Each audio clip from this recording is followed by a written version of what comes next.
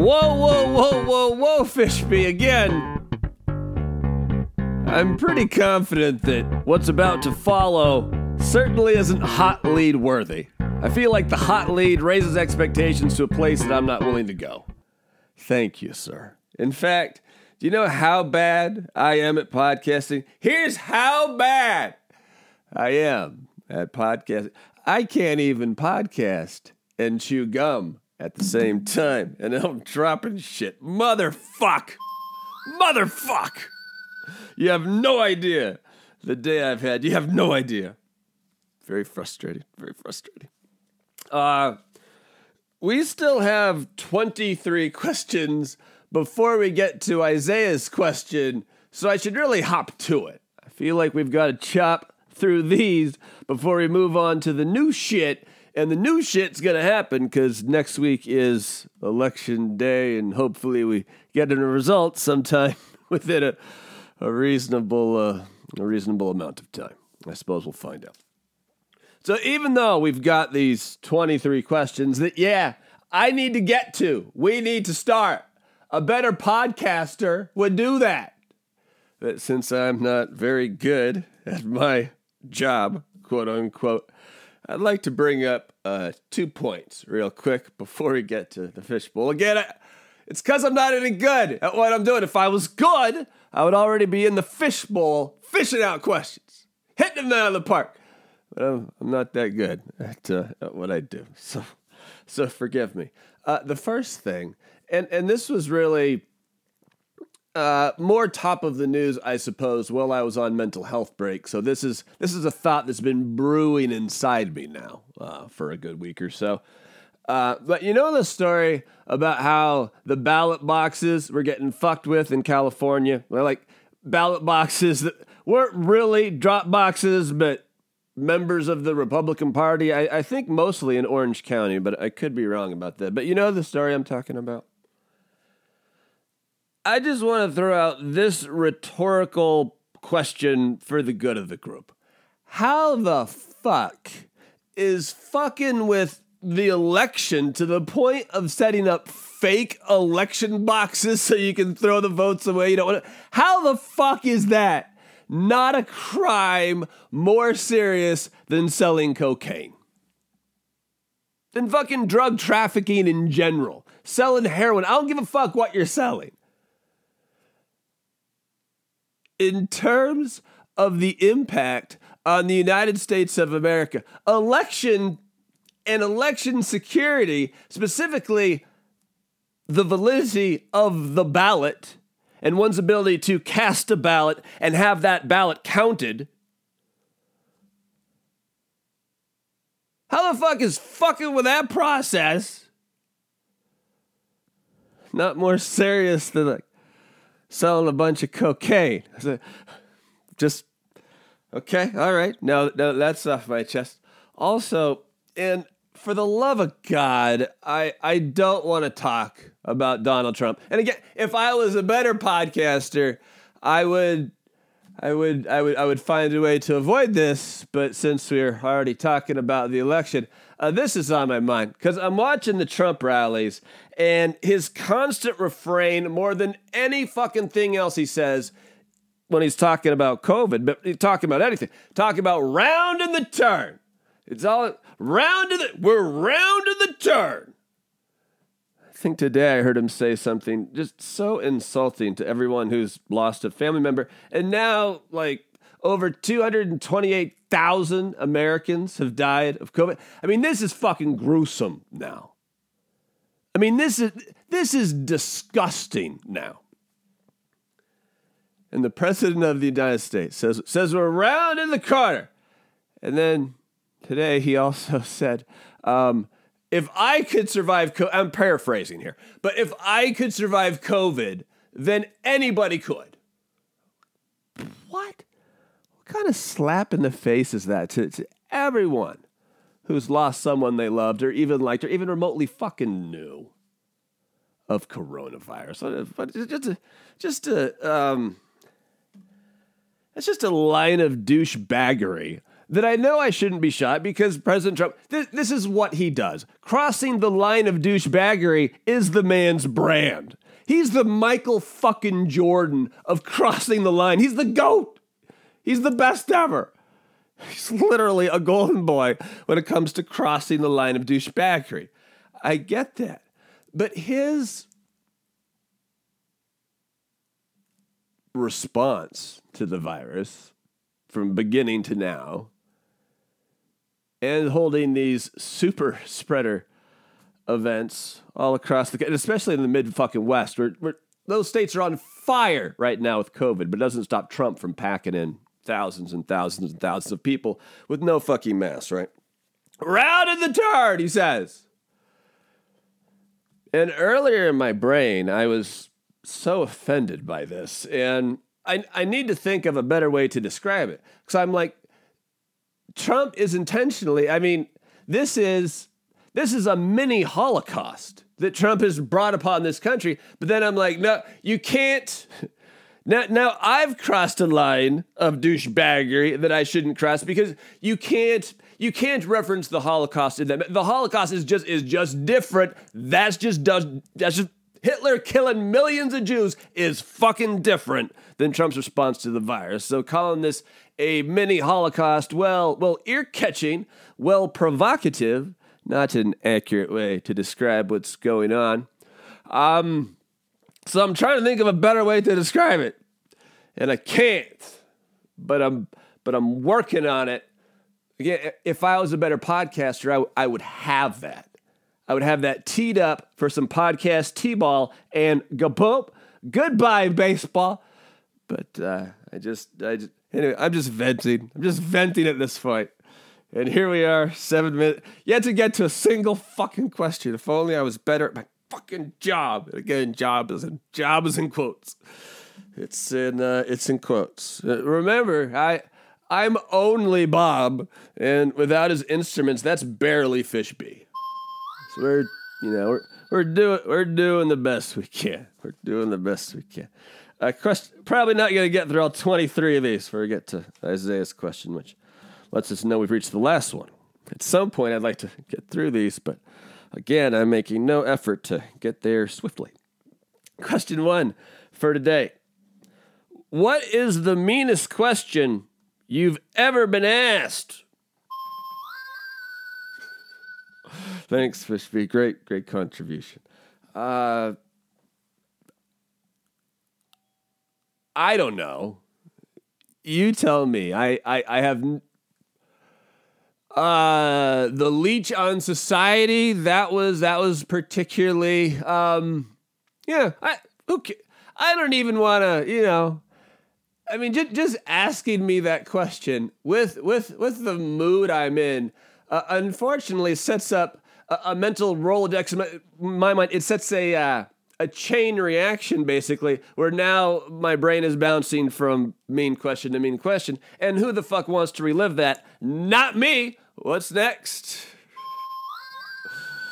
I think that might have been. In fact, you know what? I'm changing my fucking answer right fucking now. The meanest question I've ever been asked is the last question. Is that one? That's the meanest question because that makes me think of all the mean questions I've been asked.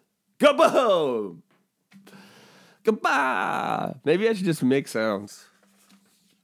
That's basically, that's essentially what I'm doing. I'm speaking of just making sounds. Does anyone have? I'm sure someone does.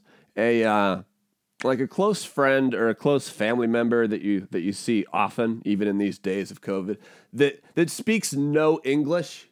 I'm curious, someone that speaks no English, what they make of this just audio assault of. I can be very loud. I could be very. I'm just curious what their reaction is to. Just play the next time they're there. Tell them you got to listen to something for 20 minutes. You're sorry. Play it kind of extra loud so they can't really think about anything else, and just watch their face as I continue to make these assorted sounds. All right, moving on to question 2. We are really moving now.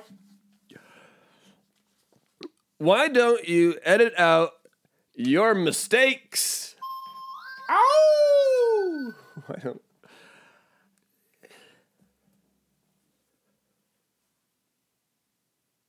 Because if I can steal a little something from YouTube Yoga with Adrian, Adrian doesn't want yoga robots, right? And that makes sense. And I think, who wants a podcast robot? Not me. I think the mistakes reinforce the fact and even remind me that I am, in fact, a human being. And as your friendly local neighborhood podcaster, occasionally makes the mistake, and that's fine. And by occasionally, I mean every fucking show. But we leave them in. It is what it is. What's next, Fishby? Oh boy. All right. Okay. What's the most personally frustrating thing that's happened to you lately? The most personally frustrating thing. The quality of my erections has been fabulous, so that's the most personally frustrating thing. Oh, this is serious. This is really, really fucking with me. For those of you that have been like around forever, I mentioned once or twice. We never spent a huge bunch of time on it, but we mentioned once or twice that rewind like 3 years ago, and I've had so many medical procedures and doctor bills and hospitalizations. Anyway, the amount of medical debt I owed and that was in active collections was $30,000 or thereabouts. And I worked very hard. I was able to negotiate a lot of that down. Some of my credit report stuff just got like written off. But anyway, for the first time in my adult life, 3 months ago thereabouts, I could finally say, you know what? I'm fucking debt free. Totally 100% debt free. Don't owe a single person, a single company, a single entity on Earth or the greater Milky Way galaxy a single fucking penny. And it felt fucking great. And I've worked so hard on improving my credit score. Holy fuck, we got that fucker all the way up to 700. But then, within like the last 3 weeks, and I challenged it immediately. And perhaps you have some advice on this. Listen carefully if you've been through this before. But after having everything paid off, magically 3 months later, I start getting all these fucking notifications, like because I have like all the different apps and like from my bank and shit, that there's been major derogatory action like in my credit file, and there's some fucking company that I've never heard of, that I've never seen it on my credit report anywhere before, but they're called like Commonwealth Financial, and they're saying that I have some hospital bill from a place in Florida somewhere, like Palmetto County, Florida, but they're saying like I owe like $5,000 in all these different bills. Anyway, I challenged it immediately, but as a result, my credit score has dropped 62 points just this month, which is frustrating, and hopefully things go back to normal. Hopefully this turns out to be bogus. The only thing I've gotten from Commonwealth Financial since this has started is not anything that says what my debt is. These magical hospital bills from somewhere in 2014 that I've never heard of. I got one thing from this company, and it was a loan application for a bunch of money. So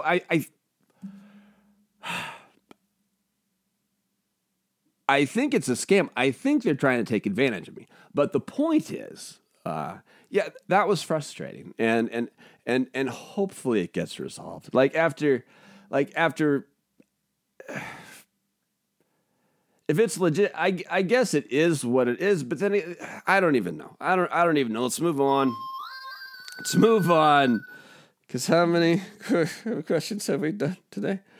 One, two. Oh, all of three. We're really cruising now. We're really zipping. Really zipping. Do you have any friends that are weirder than you? Do I have any friends that are weirder than me? Well, Fish B's weirder than me. Yeah, I mean, that fucker's weird. Other than instruments, he only makes one sound. You know, that's weird. That's weird. But to answer this seriously, do I have any friends that are weirder than me?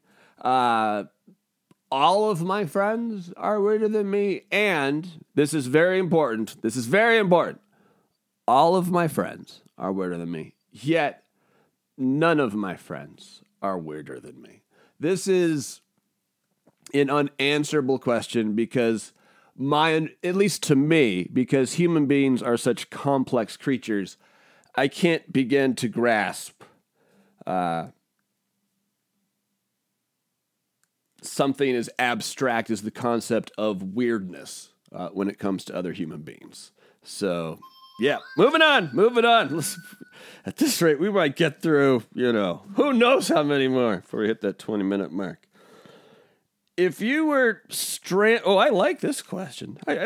This is a fun one. Everyone play along. If you were stranded on a desert island, what 3 things would you bring with you if you couldn't bring any necessities? So there we are. We're stranded. Stranded. All caps, as I imagine this. So we're stranded. We're all by ourselves. Is there hope or no hope? Let's just say there's no hope. We could only bring 3 things, but no necessities. So no sunscreen, no lip smacker, no food. So if I can't bring in necessities, but 3 things, I'm going to fast forward to the part of this experience where I'm basically about to die, and then. Because I've always been curious, and I won't go near it until I'm right before death if I die that way. But anyone else fascinated by the phenomenon and the potential high of the drug crack? Just throw that out there. So I would bring a